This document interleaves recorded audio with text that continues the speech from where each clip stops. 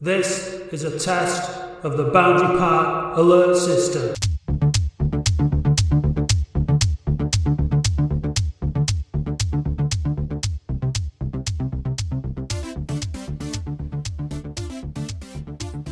'81, isn't it, this Andy? It is. The 80s were always, I think, in many ways the best decade, so it should be good. Hello, welcome to episode 81 of the Boundary Park Alert System with me, Matt Dean, and Andy Halliwell. Hello, Andrew. Hello, Andrew. Good morning, Matthew, for the relegation episode. Yep. This is we've got how many, Mike? A couple more of this podcast being a Football League podcast, and then it will be relegated to being the best non-league podcast as opposed to being the best Football League podcast out there. So, small mercy. I suppose it's be easier, won't it? I guess not even every club will have a podcast down there, will they? Like Salford. It would be playing more teams like Salford, won't it? More clubs in the stature of Salford. We'll come on to Salford in a little while. Yesterday, what happened, the debacle, what it's been like in the aftermath. But we've got some guests on. We've got Steve Shipman, who is a regular of sorts, not so much lately these days. Steve, I don't know if it's something we said or what, but you've not been on as much, but you're very welcome as always. Good morning. Yeah, happy to be back. Thank you. Good stuff. We've also got a very familiar name and voice and character. One of the three band fans from one of the many stories of this season. Bin Man, Nathan Price. How are you doing, pal? Yeah, well, we all feel it same though, aren't we, lads? We're all feeling it, aren't we? Yeah, we are feeling it. We're feeling it. But I'm trying to set like a relatively buoyant tone at the start because it's obviously going to just diminish as we go through, as we start talking about the details of it. But making his pod debut is Simon Faraday as well. Good morning, Simon. Good morning. All right, how was your cheese on toast? It was all right, thanks. Good. Do you have anything on it? I just tend to have pepper and occasionally Worcestershire sauce. Bit of red sauce this morning. Red sauce. Yeah. Right, fair enough. Right.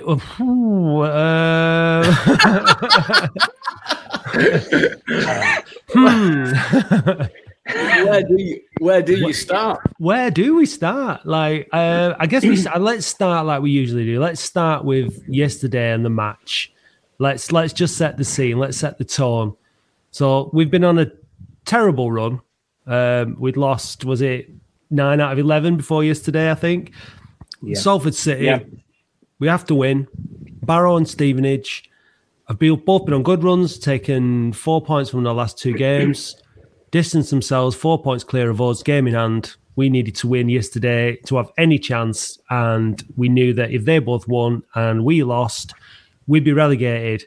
Some of us believed that yesterday was the stay of execution. We might get past it, and that wouldn't happen, but unfortunately, it did.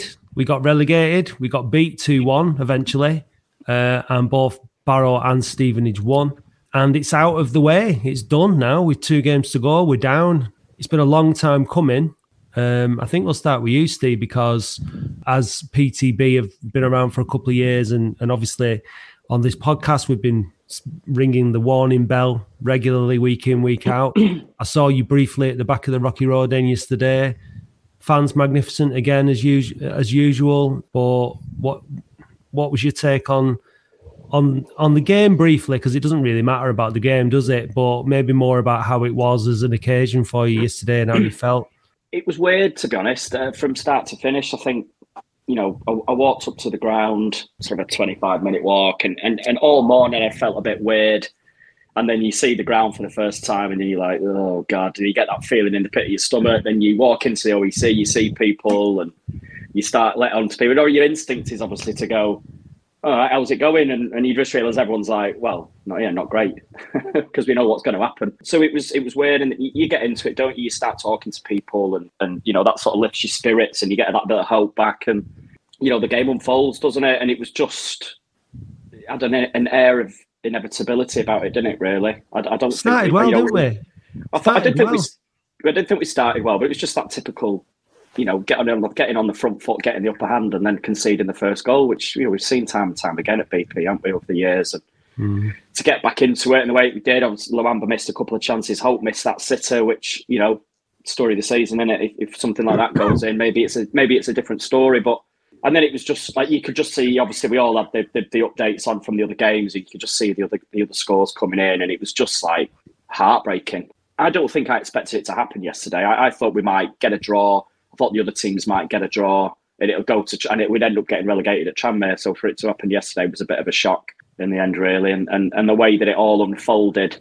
Obviously with the pitch invasion, and then I'm coming back on afterwards, and you just end up sort of having your fate sealed behind closed doors, watching it from a bar, and like with a load of other Latics fans indoors, and it was just weird and horrible. Yeah, Simon, you were in the stand yesterday, weren't you? In the OEC after the game. Yeah. What was it like? I don't know. It's hard to describe. It was just like, because you thought the game had been abandoned, so we were down anyway. Then there was like rumours that the game was starting up again, and they were allowing people to go and watch it near the fire escapes, and they decided to board the stewards decided to board the fire escapes up. No, but there was a few songs, just a realisation of what's happened in it, really. But I'm not surprised it's happened, but it's just, where do we go from here?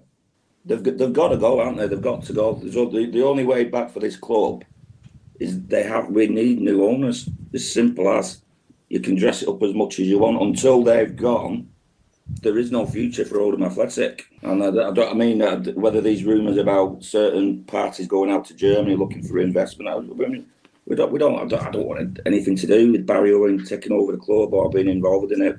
It needs starting again from top to bottom. You're preaching to the choir here, mate. We certainly all agree, and we've certainly not tried to dress it up in any way, shape or form. It's been a disaster. 4 years of absolute unmitigated disaster. Let's not get. We're going into the National League next season. Let's be honest, it's going to be a totally different team again. There's no way we're going to be able to compete in the National League. I think that point you make, Simon, is absolutely spot on, and we've got a couple of clips from interviews from the very early part of this season when Matt was talking to some fans and our reaction to it. So so we'll play those. We'll just drop these in now. See you around a lot. I know you've been following Latics for years. The 60s, yeah. What do you reckon to where we're at and the season ahead? I think we've got a good base here to improve a lot this season. I think we brought some senior players in who know a bit more about our division. I think we were too young last year, too many young players, and they were a bit naive at times. I think we've got these kind of the good heads on this year. I think we'll improve a lot this season and hopefully get up there. I hope so too. What do you think? I think roughly the same. I think we've got a good manager in now. Somebody who knows this division, just to see what he signs between now and the start of the season. What do you think, if we have a bad start to the season, the chances of Keith Curl being allowed to make it through to the end of the season? That's a concern, isn't it? No, because I don't even think about that. Okay. Because we're going to get a good start. Okay. Yeah, last season, we had a terrible start. We got 1 point from the first 5 games, was it? Yeah. And we were catching up rest of the season. Yeah. So it's very important to get a good start this season. Once you get a good start, you're in the right place, and then you can chase your goals then. Yeah. Rather than defending, being frightened of going down and all this kind of stuff. We're on a good start, and then we can get up there and start battling for that promotion. Are you as optimistic? Yeah, I am. I think the factor that we've got home fans back in, I think last season was probably one of the problems. This season we've got the home fans back in, so we've got a bit of backing for the team. When we went away, we had a good record, but you don't get as many fans at away games as you do at home games. So I think it's going to be a lot better with the amount of fans we're going to get at home this season. I thought we had a very weak midfield last year, and I think it's a lot stronger now. And I think we competed. I think we competed very. Sorry, who are you, mate? Do you want to say something? Hello. That's Steve. Yeah. Oh, it's Steve Partington. Oh yes, Steve. Yeah. Yo, Steve, come and talk to me. Steve Partington from the Realistic whatever group. It's not realistic. It's not. I know it's never been realistic, but why wouldn't you come on my podcast and talk to me? Won't speak to you. Why though? Why though? I'm a reasonable man. Are you? Yeah, are you? That's what you said. Well, you won't talk to me, so I'm reasonable. You just came up to someone I was talking to and said, don't speak to him. He's PTB. He's a mate, man. Well, he seems all right. And Yeah, he is. Yeah, I'll talk to anyone, me, Steve. So am I. That was Steve Partington from The Realistic. He won't talk to me, and he got all nervous and shy, bless him. The level of optimism from some Latics fans is quite incredible, isn't it? Don't you know?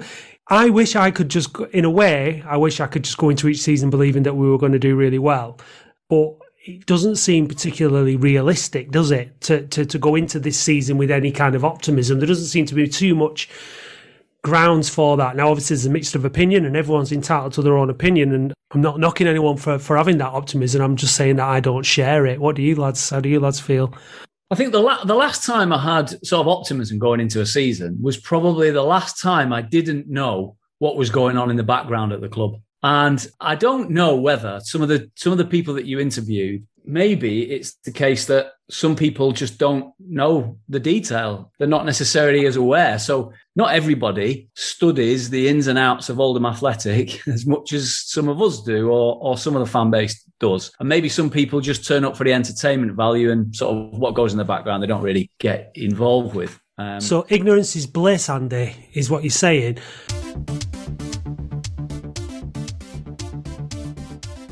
When you've listened to people with that sort of belief, and we've been saying for a long time that these owners that we have are a malign influence, and the people that they surround themselves with are a malign influence. We've predicted that this was going to happen. This is not any of us wanting to sit here and say, "I told you so." No one's reveling in our own club's demise, but it was evident to many of us that this was coming. And so the point you've just made before, Simon, is if these owners are allowed to remain in charge, and or the people with whom they surround themselves with have an influence in the club moving forward, there is a very, very real prospect that this time next year, we'll be talking about relegation to the Conference North. That is not me being sensationalist. I wasn't being sensationalist in August and September when I was saying I think we'll be in the bottom four of this division. I was right. We were going to be in the bottom four of this division. But you only had to look at the squad that was assembled before we kicked about the season. You knew where we were going to be in the table. Well, exactly. I mean, I think the Newport game, we started with Jordan Blythe up front. Exactly.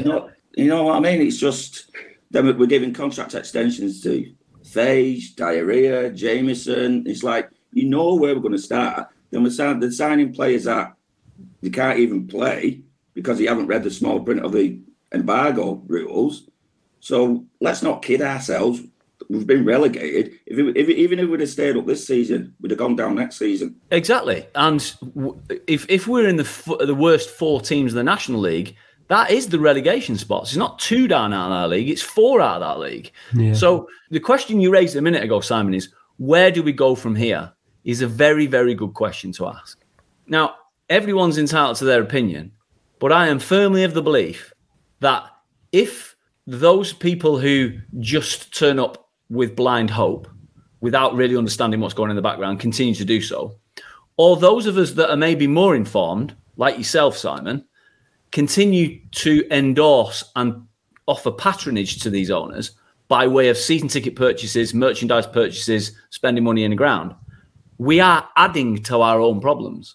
For me, it's only my opinion, we've got to stop giving them money, because that is going to be the fastest way to remove them. Because if everybody takes the opinion, and we had some exchanges, didn't we, on Twitter, Simon, and you obviously, we invited you on, and you very gamely and kindly agreed to come on to have this sort of conversation, is I want to go to watch Latter. It's my football team too. I want to go to as many games as I can go to. I appreciate the argument that I live in London, so therefore I've not been a season ticket holder at Boundary Park for a long time because I'm not round the corner. But I still want to go to meet my mates, my lifelong friends that I've met through watching Latics. But I'm not doing that I'm not going with my mum to watch Latics at Boundary Park like I might have done more frequently, because I haven't spent any money on merchandise. I can't do it because I'm endorsing these owners and the people around them. So we have to collectively come together, even if we've got some differences, and say, now is the time for all of us, boycott, full on boycott. Don't give them any more money. That's my opinion. Well, we've got evidence, haven't we, from our survey that a lot of fans will support direct action this season as a result. And I think in the aftermath of us going down, we've got 2 games still to play. I think how we conduct ourselves as a fan base now is important over those 2 games. I think particularly at Tranmere.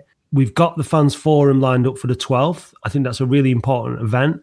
We've got representatives, Christine from Blackpool Supporters Trust is coming along. There's going to be some important messages from, fans who've been through it as to what we need to do next and how we conduct ourselves. And obviously we're going to do a presentation from OASF's point of view, and PTB are going to do a presentation.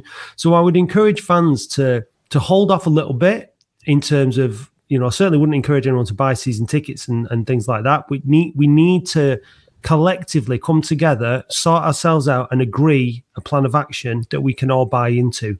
Because, we've put out a statement this week. I kind of went under the radar a little bit about OASF, PTB and the FLG all talking now and looking for a solution.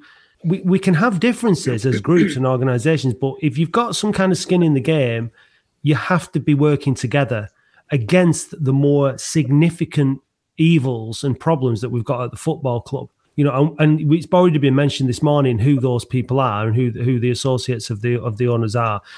We've got to work together. We've got to come together as a fan base, and we've got to start being very, very organised, very, very vocal, and very, very proactive. And I think once we've had the fans forum, you'll all have a better idea of what kind of things we've got in mind. Obviously, Keith Cole's come out, hasn't he? And Ken Lawrence from The Sun has sort of laid bare the money that we owe, in terms of rent, in terms of the potential tax bill, in terms of utility bills, and then you've got Curl sort of suggesting, frustratingly so, obviously, as we've had with other ex-employees that come out afterwards and say what it's like behind the scenes. I think from my perspective, I would expect Curl to come out at the time and say it's an absolute shit show behind the scenes. I don't, he's employed by him, he's not going to do that. But by the same token, it grates me a little bit when you have people coming out and saying, and defending what they do, and he's got the best interests of the club at heart, and he's going to turn it around, and he wants, he really cares about the fans and this, that, and the other. Like that's probably the annoying thing for me, and I think we touched on it with a PTB tweet in that, and I'll name him because I don't care. But when Natalie Atkinson was there, and we were absolute loggerheads trying to get a meeting with Abdallah, she reneged on a number of occasions when we should have met him, when she said she was going to get a meeting with him. She told us to trust the process. She told us that we were wrong in what we were doing. And then as soon as she leaves, you get a text saying, you were right all along. It was an absolute disaster. Now, that, for me, that is what annoys me about this situation, is that, the number of times that you're told that you're wrong in what you're doing, and that, things are going to get better, and you've got to hope and you've got to trust. And look where it's led us. It's led us to non-league football. Yeah. We've been raising these red flags for 2.5 years now, and a lot of people have listened, but not the people in the right areas. But we're all incredibly frustrated, aren't we? And a lot of people. Simon, were you one of those people who was saying that we've kind of missed the opportunity in terms of the process and that kind of stuff, like by going back with shares, or was that your view? Will selling 800 season tickets make a lot of difference? It won't even keep the lights on for a month, will it? They're not making any money from the club, so I can get people's reasons for not wanting to buy a season ticket. But I think we should have just started protesting. We should have boycotted at the start of the season.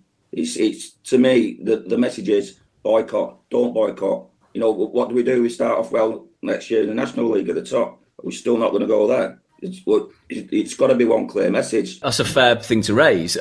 Blackpool, who we just talked about, they got promoted from a Wembley final and still boycotted. So I think yes, we do have to completely boycott. If you recall, Simon, PTB called on a boycott. of sorts at the start of the season. And they got a lot of negativity and pushback from that because there wasn't the appetite for it. And the reason that was described that there wasn't an appetite for it was because people had just come out of a season and a bit of being under a global pandemic and a lockdown and not being able to go. It was a difficult thing for people to do. So people wanted to get back and watch live football. So that was sort of abandoned as a standpoint. And then once Sheridan had got in the hot seat, that there was a decision taken by PTB to get behind Sheridan to see if we could help affect the fortunes on the pitch by being the 12th man. And I think from my perspective, PTB can hold their heads up high now, having tried to. We've done everything we could. We kept up our end of the bargain. And please also bear in mind that calling for people to get back in the ground to support Shez was also on the back of Abdallah issuing a statement via his lawyer to say that he agreed that he needed to sell. So that there were very good reasons for those sort of moves from boycott to non-boycott and support the team. But I think now, we had a friend of mine on, I don't know whether you listened to an episode the other week, Simon, called Leo, who's also bought a season ticket with him and his dad. He lives in North Wales, and he explained the reasons for buying a season ticket because he comes back to get to see his family and his dad, and that's something they do together and have done. And I totally understand that, and I totally respect it. But at the same time, him and his dad may end up next season coming back with their season ticket to watch Latics in the Conference North. We've got to stop it. If we don't change our behaviour, it's going to get worse. So we've got to. I don't think they care whether the fans go or not. I think that I'm pretty sure they said they budgeted for last season without season ticket sales. I think that I put them on a par with the guy that was at Bury. I don't think they care. The problem is, Simon, is they budgeted it last season with the Premier League money, with the EFL loan, so that they budgeted for basically what that meant is they aren't putting any money in. They're going to use the money that is coming to them anyway, and they're going to. That's what they're going to spend next season. They're not going to have that money. Well, do you honestly believe 800 to 1,000 season ticket sales is going to make a difference? No, absolutely not. No, I don't think. No, it's not. I mean, they're going to be starved out. It's starved of cash income. I think from Latics fans. I think regardless of whether there's an official boycott or not, I think most fans have already said that they won't do it, and I think that the take up for the 500 cheap season tickets that they couldn't sell shows how people feel about that already. So I think they're up against it. It means that the only way the club's going to survive next season is financially, is if the LM's going to put their hands in their pockets and fund it themselves. I think we've all realised that they're not going to do that. So where does that leave the football club? I don't know. That's why it's imperative that we raise as much money as we can to be ready for potential administration. So that's my point. So if you make an assumption that, I mean, if the 800 or so that maybe buy a season ticket are wealthy enough to buy a season ticket at, for the sake of argument, 250 quid, and also put 250 quid into the contingency fund, then fair enough. Like, 4,250 is get us £1 million. We need £1 million to be at the table to make a significant difference in terms of the dynamic at the football club. But if those 800 choose the £250 season ticket and don't contribute to the fund, then that's not helping. That is genuinely have a negative effect on our ability to remove the owners, in my opinion. So it depends upon each individual circumstances, but we've got to try to unify behind one particular goal, I think. Otherwise, if there is continued sort of split in action, even if we all, because like you've described your position, Simon, you don't want him here, just like the rest of us. I think we probably agree on what we think of the owners, but we've got somehow now, hopefully as Matt's touched, on the 12th of May, when PTB and the foundation get to talk about their vision and their plan, people can really get behind that and understand it and then start to donate money towards the fund. What's the situation with Blitz? Has anyone from the trust spoke to Blitz? We haven't spoke to him directly, but we do have a link to him, and we're fairly confident that. I mean, he's not in a position where he wants to just sell the ground to anybody, or he wants to just get rid of the land. It's our belief that he does want. There's a lot of people saying, "Oh, he's just going to build houses on it." I don't believe that is his intention, and I think it's a very good point. We do need to speak to him now directly as a foundation for sure, and that needs to happen. PTB, I don't know if you've been in touch with him.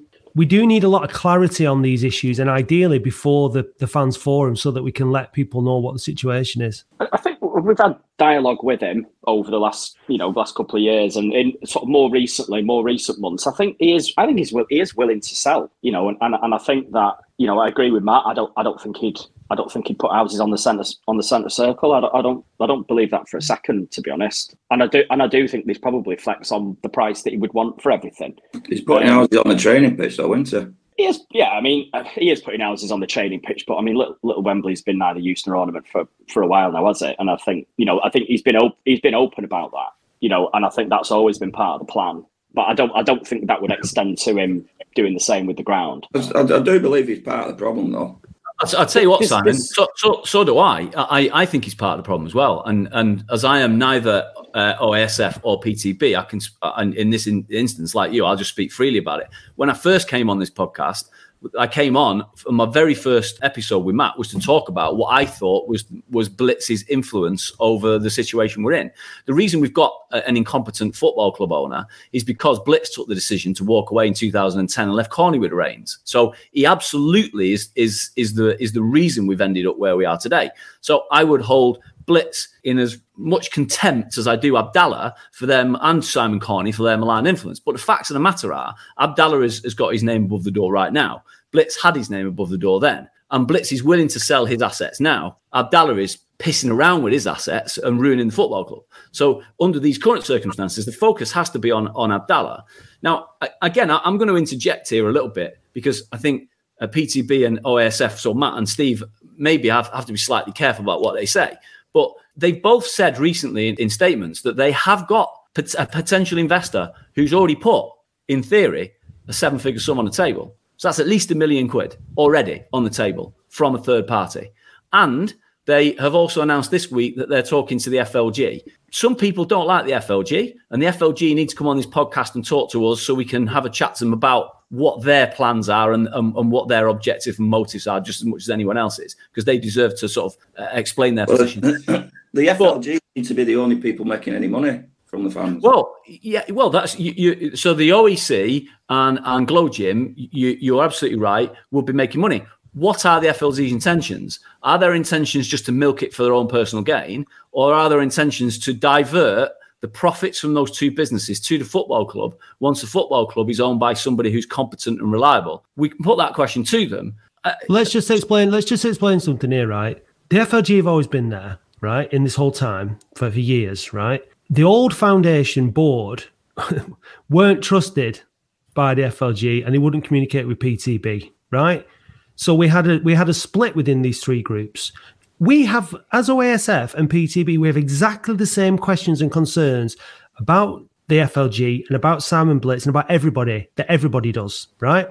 But it's not our job to start slinging mud on social media and behaving in a certain way. Our job is to try and ask questions, build relationships, and work things out. So that's what we've been doing. We've been asking these questions. We've been trying to find out information, and we've been working on it. And we've been working it to the point where now we've built up some trust. We've built up a relationship, a two-way trust, because like I said before, FLG, nothing would come to the trust in the past because they didn't trust people on the board. Information from the old board was getting back to Barry Owen and people like that, right? So we've had to repair a lot of work that's been going on. And now we're in a position where at a fans forum in May, OASF will be there, PTB will be there, and the FLG will be there, and we'll be communicating to fans in the room and online where we're at. You can't ask for much more than that, I don't think, from the supporters' point of view, in terms of transparency, cooperation, communication, and just a general improvement in everything. Now, that's not to say we do everything perfectly, and we've got a ton of work to do, but I think we've done absolutely amazingly to get to that point since we took over in August, considering, and Steve, you'll know better than anyone, having dealt with the old board, where we came from. So now we've got a point where we've got that direct link with Simon Blitz on one side. The only people that we're struggling with are the club. But we just have to write them off as, well, we know they're not going to cooperate, and we just have to crack on with our own stuff. And then obviously the club's associates like Barry Owen and the other the deluded lot, like on Facebook. The concern is though, is how long this court case is going to drag. This court case could drag on for years, couldn't it? I mean, you're not going to take over a football club overnight, are you? No. Where will we be in 2 years' time? Well, you're asking hypothetical questions that no one can answer. So, like, rather than us worrying about that, we have to just say, right, what can we do now? How do we focus on being prepared and being ready? And we've already identified that means money. It means organisation. It means being professional. We're getting a load of media coverage now. We need to use that to our advantage. This morning I was up at 8 o'clock to be on 5 Live. Then I was speaking to the Cron. I'm going to do Northwest tonight after I've finished here. Right, I've been on to Sky Sports this morning. There's loads of stuff. I've been getting a bit of grief. Some idiot on Twitter was like, "Oh, no, BBC have not been interested. Now you're using it for your own personal gain because you want to be on telly." I don't want to be on telly, but we have to try and use this to our advantage. The tweets are going viral from yesterday. The football on the pitch, it getting boarded up. Like we're national news and we have to use it to our advantage. We'd be stupid not to. I'm not just going to the BBC phone up and say, "Will you do BBC Breakfast News?" "Oh no, you weren't interested months ago," and hang the phone up. Don't be stupid. Like we have to use it to our advantage. So there's attention on the football club, and we have to make sure that the attention on it is about our heritage, about how organised and passionate the fans are, and how we need to get certain factions out of this football club, and that's what we're going to do. I want to just link that now because Binman's been on for half an hour. He's not said out, but like Binman, when you got up this morning, mate, you checked your phone. What was the first thing you saw? A message off Barry. Now, why does Barry message you? I don't know. I really don't. That's the first communication I've had with him since early February when he was obviously going on about Sheridan. But woke up this morning to a text saying he's going on Sky Sports. I'll read it out here, Binman. It says, "I'm doing Sky Sports on Monday. The fans deserve to hear from the club. I will get slaughtered, but somebody needs to address the fans. That's the least they deserve. A board meeting will be called fairly quickly, and I want the appointment of a manager being made quickly. We are down and need to rebuild whilst the club is being sold. Everybody needs to get behind the club, not individuals. So sorry, Nathan. This has happened to fans like yourself. Devastated, Bazza." Okay. So what did you make of that text, Big Man, when you got it? I don't know, really. I couldn't believe that he texted me. I thought, I don't want to hear from people at the minute. I didn't really think I'd hear of him this morning. Obviously, well, it was at midnight that, but when I woke up and seen that, I thought, I can't believe what I'm hearing. He's going on Sky Sports. Now he's trying to think we should be working with the club. I just texted him back. The thing I want to hear from you, Barry, that he is selling the club. That's all I want to hear from him now. He is selling that club. Don't come out and apologise. I don't want apologies. Don't make it any better because at the end of the day, we are where we are. I just want the next statement to be, "We've sold the club." That's all I want to hear from him. Don't want an apology. Well, when you sent me that this morning, I mean, it really got my back up. Now, Barry can't message me because I've blocked him on WhatsApp and on my phone, and I've blocked him on Twitter and all that because I'm not interested in what he's got to say. But I would be very interested if he showed up on Sky Sports. So I did a bit of digging around and I got onto Sky Sports and I sent them the following email. We believe that Barry Owen, a former director of Oldham Athletic and Oldham Athletic Supporters Foundation, will be interviewed on Sky Sports News tomorrow. Mr. Owen is no longer a director of either of these organisations and does not represent either of them in any official capacity. Mr. Owen is considered by the vast majority of fans in the fan base to be integrally linked to the demise of both organisations and is extremely unpopular among supporters. I represent OASF and interviewed Mr. Owen last year for my podcast, The Boundary Park Alert System. During the interview, Mr. Owen stated that he believed the owner, Mr. Lemsger, and his brother were damaging the club. He's now doing everything he can to get back on their side so he maintains some influence for his own gain. I've attached sound bites from the pod for which you are free to use. I'm also available to represent OASF and challenge Mr. Owen should you choose to interview him. It is the opinion of OASF that Mr. Owen has no right to speak on behalf of OAFC or supporters, and we would encourage you not to give him airtime unless there is a counter position from ourselves. So just in case he was telling the truth, I got in touch with Sky and said, you can't give this guy airtime. He doesn't represent anybody. Here's some sound bites. And if he comes on, let me go on against him. Anyway, they came back and said that he's not appearing on Sky Sports News. But I just want to make this clear to Barry. Is that them refusing him, or is Barry not even? I'm not sure. I don't know if Barry were making it up or if they've decided not to give him the airtime. But like the gloves are off now. You know, Barry Owen does not represent anybody apart from Barry Owen. So like we need to make sure that we nip any kind of behaviour like that in the bud. What do you guys think of any of that? Well, can I just add this to this point in a minute, right? So hotel rooms for you this week has gone on a monumental blocking spree of literally anybody and everybody that's on the OAFC hashtag that isn't in his tiny, tiny, tiny little cohort of immediate friends. So that's hotel rooms for you owned by Mike Halliwell, and Barry Owen's the director of that company. Correct. No relation then, Andy. Absolutely no relation whatsoever. So anyway, and he's also gone on a delete spree, which he does periodically. So he starts deleting lots of messages that he doesn't want people to see for whatever reason. I've just gone through. We've had a lot of private interaction with Mike Halliwell via the podcast over the course of the last sort of 12 months, where we were invited. We've said in a previous episode, the Laughing Policeman one, we invited him on here. He agreed to come on, then he reneged on it. He's been all over the show. But on the 12th of January, this was a private message that he sent to us. Hi, guys. Just to let you know, I've been contacted by 2 separate interested parties in the past 24 hours. I've been in touch with Adam Morley. One is someone that declared an interest 2 years ago, but wasn't prepared to deal with Blitz and would require the ground. At that time, he wanted Abdallah to purchase it and then purchase everything in one deal, but he may have changed his mind. The stumbling block may be Blitz, but I'll keep you updated with any developments. We replied saying, thanks, Mike. He replied a little time afterwards saying, we have a price for the club, which is negotiable. However, do you know where things stand with Blitz and the OEC, etc.? That's a minefield and I don't want to get involved. Our reply was, hi, Mike, this is the podcast. We're not in negotiations with anybody. I would encourage you to contact the foundation, to which I don't believe he ever did. But I think you know, the point, just to sort of hammer home this point, is this group of people who were dead for the club, then dead set against the club, now back in with the club again, all trying to feather their own nest, we absolutely need to be totally dead set against them.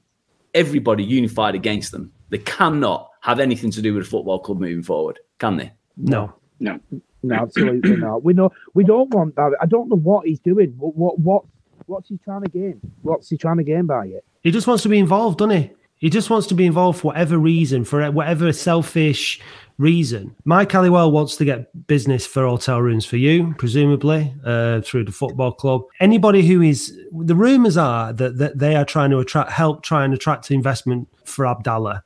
I mean, basically, anyone who wants to get into business with Abdallah and Abdallah's Oldham Athletic is clearly not anybody that we want involved at Oldham Athletic, because... I mean, you're just going to fund idiocy, aren't you? You're going to say, put money in and give it to Mo? I mean, it's just ridiculous. I think one of the things that resonates with me from yesterday and what's really, really got my goat is that the fans that were out on the pitch yesterday were chanting at an empty director's box again. Not one of them there. Not one of them has got the bollocks to stand up and to come out. Shez came out, tried encouraging the fans to get off the pitch so we could finish the game. Shez was fronted up to the fans. Not one of them. Simon was Morley down in Wembley yesterday, was he, with his boxing buddies? Yeah, probably. Yeah, he was. Yeah. So he's at Wembley. He don't give a shite what's going on at Oldham Athletic. He couldn't care less, right? Has he not got back in touch with you? No. Nah, forget him. He's not interested. He is not interested. Mohammed is not interested in communicating with the supporters. He's gone through the whole season again without saying a single thing to supporters, without being accountable for his recruitment, without being accountable for the turnover of head coaches again. Abdallah has come out on the radio, came on Talk Sport, when you got banned, Bin Man, with Dom and Brad. He didn't even know why you'd been banned. He doesn't know what's going on. He hasn't got a clue what's going on at the football club. No. It's an absolute shambles. And now Barry Owen is trying to come back in because he's trying to make out, look, you need me here. You need me involved, because Morley's not interested. Moore's like, it's just a farce. I mean, to say that they are running the football club is false, because they're not. Can anyone list one positive thing Barry Owen has done in his tenure at Oldham Athletic? I think he got the window cleaning bill down one year. Yeah. He did, yeah. He did. Lee Hughes, Ched Evans, a Red Fleece, Royton Cricket Club, and Nicky Maynard.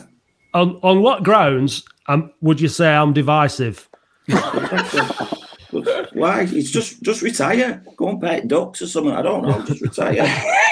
You've had a go. It's not worked. Just do one. What you just said then about obviously everyone being at the ground, any directors, you know, someone made a very good point in the OEC yesterday. We're all crying out for someone to be there to take responsibility, but in the next breath, we don't want them there, period. I know. Yeah. And I think that makes a valid point. I think we don't want them there, but we do want them there because they should be watching. Like you, Emma, you know, the captain went down with the Titanic and watched that happen and, you know, went down with it. Why has any of our leaders not stood there looking through the main stand and looking down on the pitch and go, we've made this happen? They should be there. Because they're not leaders, Bin Man. They're not leaders. And you know what's happened? You know what's happened at this club? Nature hates a vacuum. And we've had a leadership vacuum. We've had leadership vacuum at the club. We've had a leadership vacuum at the trust. And what's happened is the fans, all of us, have started to fill that vacuum. And we are going to have to lead our club going forward. That's what's happening, and that's why, as upsetting as it is that we've been relegated to the National League, and I'm offended by the way that these people have treated our football club. What's happened is that we've stood up and we've started to pay attention, and we've gone, enough of this, and we will take it back, and we will build a football club that we deserve. That's the positive, and it might get darker before it gets brighter, but I believe now that there's enough of us on the same page in the fan base, and there's enough talent and brains and enthusiasm and energy within it to really turn this around. But we're going to have to be prepared for it getting harder before it gets easier. It definitely could get a lot darker, yeah, for sure. Like Stockport experience going down to the Conference North, and we've touched upon it already. That could be a genuine reality, I think. But then, if we really knuckle down, to try and pick up the conversation that Simon and I were having earlier on, which is where do you go with this? Is I think the obvious route out of this is to start with the hard assets. So if we can prize away the stadium and the North Stand, and therefore the businesses that come with it, the OEC and Glow Gym, and start to centre all that together, then that puts much more pressure on a football club. This moment in time, Abdallah is in loads of rent arrears. He's got loads of bills to pay. No one's really putting any pressure on him for those. I think we need to realise that the route out of this is to start with the hard assets and then put pressure on a football club. And the only way we're going to move with the hard assets, to repeat, the trust potentially have an investor willing to put 7-figure sum up already. They've already got that. We therefore need to match that with our own 7-figure sum. And there are other businesses locally that may also therefore contribute, which will get us very quickly to a sum that would mean that the hard assets would transfer into the control of a group of people who would put the club first. The dynamics of the game change then. That has to be our focus, doesn't it? Yeah, and it is. It is our focus. Absolutely. And what we need to be ready for, and this is why we need to raise 2 million quid. I've doubled it, double on quits. But we need £1 million in the bank for a rainy day, for admin and all that. And we need £1 million to take to the table. But I thought, well, we won't sort of start putting everybody off by saying we need to raise 2 million quid. We'll start by raising £1 million. But even if we raise £1 million, and we can put, because we've got it in the proposal document for the 1895 fund, we can keep £500,000 in the bank for, if we know, as long as the fans vote on it and the members vote on it, and we keep £500,000 for a rainy day, and we could put £500,000 in towards buying the stadium. Whatever it takes, we've got to just get the momentum going. And I think now that we've been relegated, fans are. It's a massive wake-up call, isn't it? To those, because we know through our correspondence with people, there's been people that still have not been able to grasp what's been going on and haven't been able to see that the writing's on the wall. It's crazy. I was thinking that when you read out the text about Baz's text, and it's just like, he's saying, the first thing I'll be recommending is that we find a new manager, and it's like, well, so that sort of draw a lines under Shez, doesn't it? And to be honest, I wouldn't begrudge Shez if he walks away now.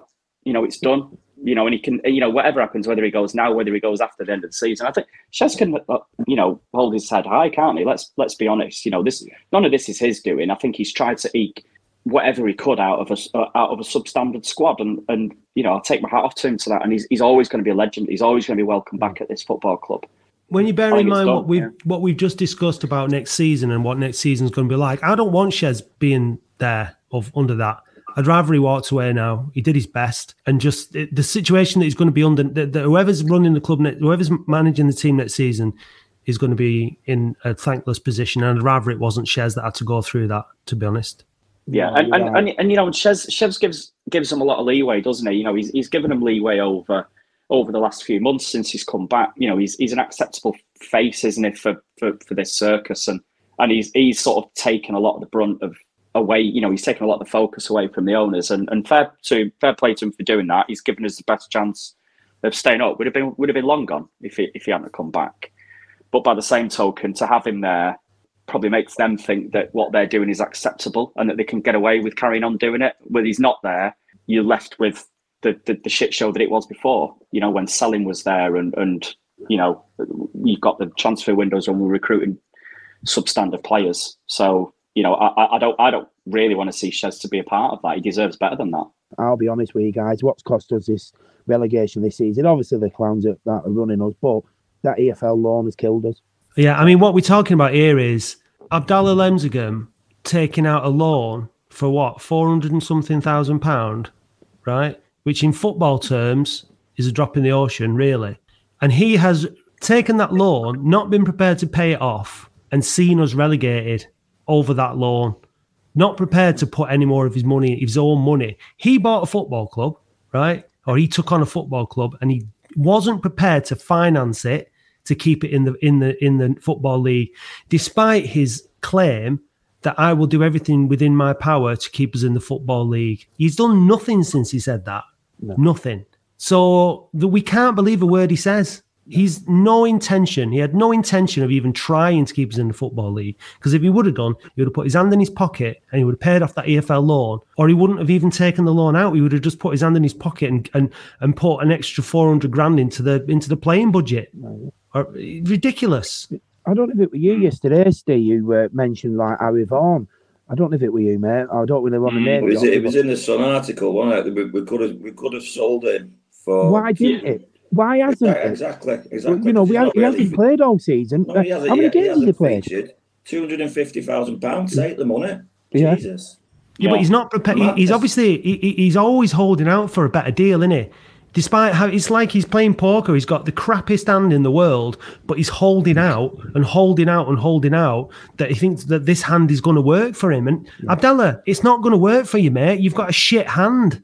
Well, let's just talk about what it actually means. Steve, have you got your summary of what it means dropping from the EFL into the National League to hand that you could read out now that you're preparing in the week for today's podcast? Might caught you on the hop there. Yeah, you have caught me on the hop. I do remember some of the numbers though. So I mean, I guess essentially, you know, from an EFL perspective, you would get 2 solidarity payments throughout the year. I think we get one at the start of the season. I think you get one in January. That comes to the sum total of circa maybe just shy of £1 million. Now, the solidarity payment that you get from the National League is £80,000. It might have gone up slightly with inflation and etc. So it might be around 90 grand. So there's a massive, massive. So we're talking about a £910,000 black hole. Yeah. In terms of a parachute payment, you get, I think it's in the region of, I think it's about 435 grand or something along those lines. 470 in year one. Yeah. 470 in year one. Then you get 50% of that in year 2. Yeah. And then that's it. Yeah. And then that's absolutely it. And I think it's when it comes to things like attendances, you know, done research around the number of how crowds drop across the longer that you're in the National League, and you can probably expect to see something around over a 5-year period, maybe around 800-900 people short on the gate. And that's just come from all the information that we've got from relegated clubs over the last sort of 10 years or so. So you know it's going to have a detrimental effect on season ticket sales, on gate attendances and things like that. I think in terms of TV money, for each game that you had televised, which obviously we didn't have many whilst we were in the EFL, I think it's circa 80,000 that you get, or just shy of 80,000 for every game that you have on TV. In the National League, it's £6,000 per game. You know, fair play, we probably will have a few games on TV next year with us being one of the bigger clubs that'll be in there. But again, that is a massive shortfall. And then you've got other things that you can add in there as well that will have to qualify for the first round of the FA Cup. You know, we're not guaranteed that first round spot on the money that comes with it. So how many qualifying rounds are there, do we know? I'm not sure how many. Yeah, I think this 5. I'm not sure if it's the same for all teams to get to that point. It may well be that it is to get to the first round. I think the conference teams maybe join in the qualifying rounds, maybe in the last 2 qualifying rounds. I think so. There's probably a couple of extra games. The other obvious point to note is the League Cup, a competition in which we appeared in front of 74,000 people in the final of. We're not in it anymore. Yeah, we're going to be in the FA Trophy instead. FA Trophy, FA Vars, Cheshire Seniors Cup, things like that. So it's just the differences are just unreal when you actually start to break things down. It's not just about relegation; it's about everything else. And the EFL is a much maligned operation, isn't it? Let's be honest. But it's prestige to be a football league club. There's teams that will be coming up that will be proud to have that football league EFL sort of badge on their arm, and we're not going to have that. It's like we've taken it for granted, Steve, innit, really, in a way, over all these years. Absolutely, we have. And what effect is it going to have on sponsorship deals that we can attract, on kit sponsors, on kit, producers? Like the knock on is sort of yet to be really, really seen, isn't it? Once you actually come out of that cloud of being devastated that we've got relegated, it's all the other stuff that'll hit. Sorry, I heard a rumour yesterday that Sam Corey's going to be knitting our first team kit next season. Hey, at least it'd look good. Not going to be too good in the rain, though. you look at the sides down in there, though, guys. It says everything about the league when you've only had 2 sides out the last 25 years to come back up instantly. That ain't going to happen with us. That ain't. No. I don't want to be the pessimist. I don't, but that ain't going to be happening with us. You look at the likes of Chesterfield, Lincoln were down there for a very long time. Wrexham is still down there. It's hard to get out the league. You have to win the league to guarantee you are up. Yeah. So you have to be champions to win it. And then you've now got a lottery of between 2nd and 7th to get in the playoffs. So, it's not going to be easy. It's not going to be easy. And like Andy said earlier, we could be speaking this time in another year and we're going out to the National League North. 12 years been, man, since Stockport got relegated. Yeah. Yeah, and they're just coming up now as champions. Look how many Wrexham have tried chucking at it this year. There's no guarantee that they're going to go up, is there? Exactly. No. Yeah, absolutely. Yeah, and that's it. It's a graveyard. I've got mates who are Luton fans and County fans, and they've all had to go through it. And they the first thing they'll say is it is not an easy division to get out of the right way. No, I just don't. I don't mind being down there, Steve. I don't mean it like that. I don't want to be down there, but if we got a new owner, let's say tomorrow, and everything was all right, I think we'd all be back on board, and we think we are where we are. Let's try and get back up. I just think the uncertainty is that Abdullah still controls the club, and Mohammed, and that a fear into it. That's how we're feeling about it. I think that's the point. Is we've demonstrated since Sheridan came back what support this club can have. We come out in numbers, been absolutely superb on the road. We've had 5,000 plus at home games since Sheridan returned. And now we need to go the other way and really starve these guys of income so that the new owners, if we can attract them and we can get a consortium together potentially, have seen what the potential is. Because if we were run properly, financed properly, a proper budget was put into the football club, we'd back it. You'd have 6,000 supporting Latics at the top end of the conference, wouldn't you? We'd be one of the bigger teams in there, and we should be able to compete at the top end with ease if you had the right ownership. So that's what we've got to focus on. The concern, Andy, is, and I agree, but the concern is next season now is, we don't go in numbers. No money's coming into the club. We know how much money the club is losing from payments. We know Abdallah's not going to put his hand in his pocket. We know there's a court case that needs to be funded. What's the playing budget going to be for next season? Is the club going to be going part-time next season because they can't afford to pay people full-time? Is the playing budget was what this season? 1.2 million. What's it going to be next season? 600 grand? Up against teams in, we're going to be in a relegation fight next season because the club is going to be operating on basically zero money, getting further and further into debt. The longer Abdallah keeps holding on to this football club, the more it's going to kill us. Honestly, he needs to pick up the phone to me or Jim or someone at OASF and say, lads, it's yours. Take it off my hands. I don't want it anymore. It's costing me too much money. I'm killing it. I don't know what to do. Mohammed's not delivered on what he said he was going to deliver. I've not got a board of directors running the club for me. Will you please give us a quid and take on all the debt, take on the responsibility, and we'll just, our asses will drop and we'll go, shit, okay.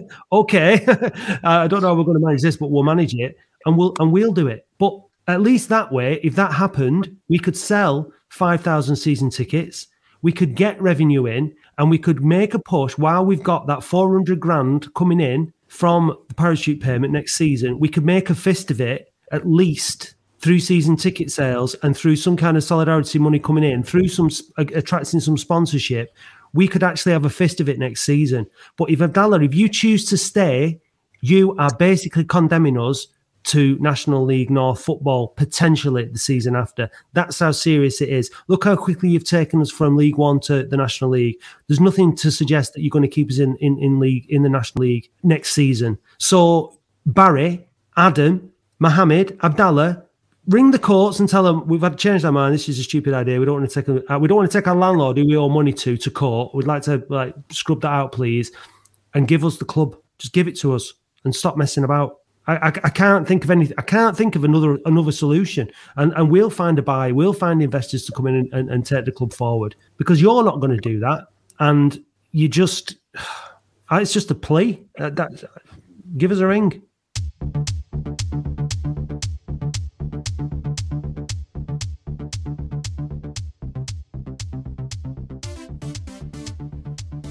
The Boundary Park Alert System is produced by Matt Dean and Andy Halliwell for QPod Productions and fans of Oldham Athletic all over the world. We'd like to thank Push the Boundary for their continued support and all the fans who listen every week, particularly those who get involved. The pod is and always will be free, but you can donate just $2.99 per month to help us fund it by the link in the show notes. If you'd like to make a one-off donation, please contact us directly. If you'd like to be a guest on the show or contribute in any way, please email bpalertsystem@gmail.com. Contact us on Facebook, Instagram and Twitter at OAFC Podcast, or visit our website oafcpodcast.co.uk, where you can also read Arlene's weekly blog. Oldham Athletic Supporters Foundation need your help to raise a minimum of £1 million as soon as possible for the 1895 fund. We're working with PTB and all like-minded supporters to raise enough money to be at the table in a bid to save our club. Visit oldhamathletic.supportersfoundation.com to pledge as much as you can afford to help us reach this target before the end of this season. Visit pushtheboundary.co.uk to find out more about their efforts to give fans a voice. We're also proud to bring you the Latics Football Phone-In live every Thursday night from 7 till 8 p.m. at youtube.com/the Boundary Park Alert System. Catch up there now if you've missed any. Make sure, it's taken a while, isn't it? Make sure you help change the game by downloading the Fan Hub app and listening to us from there. The title music for the show is by Manchester DJ and producer Starion, and you can learn more by visiting redlaserrecords.bandcamp.com. Thanks for listening, and remember, you can have it all, but how much do you want it? See you next week.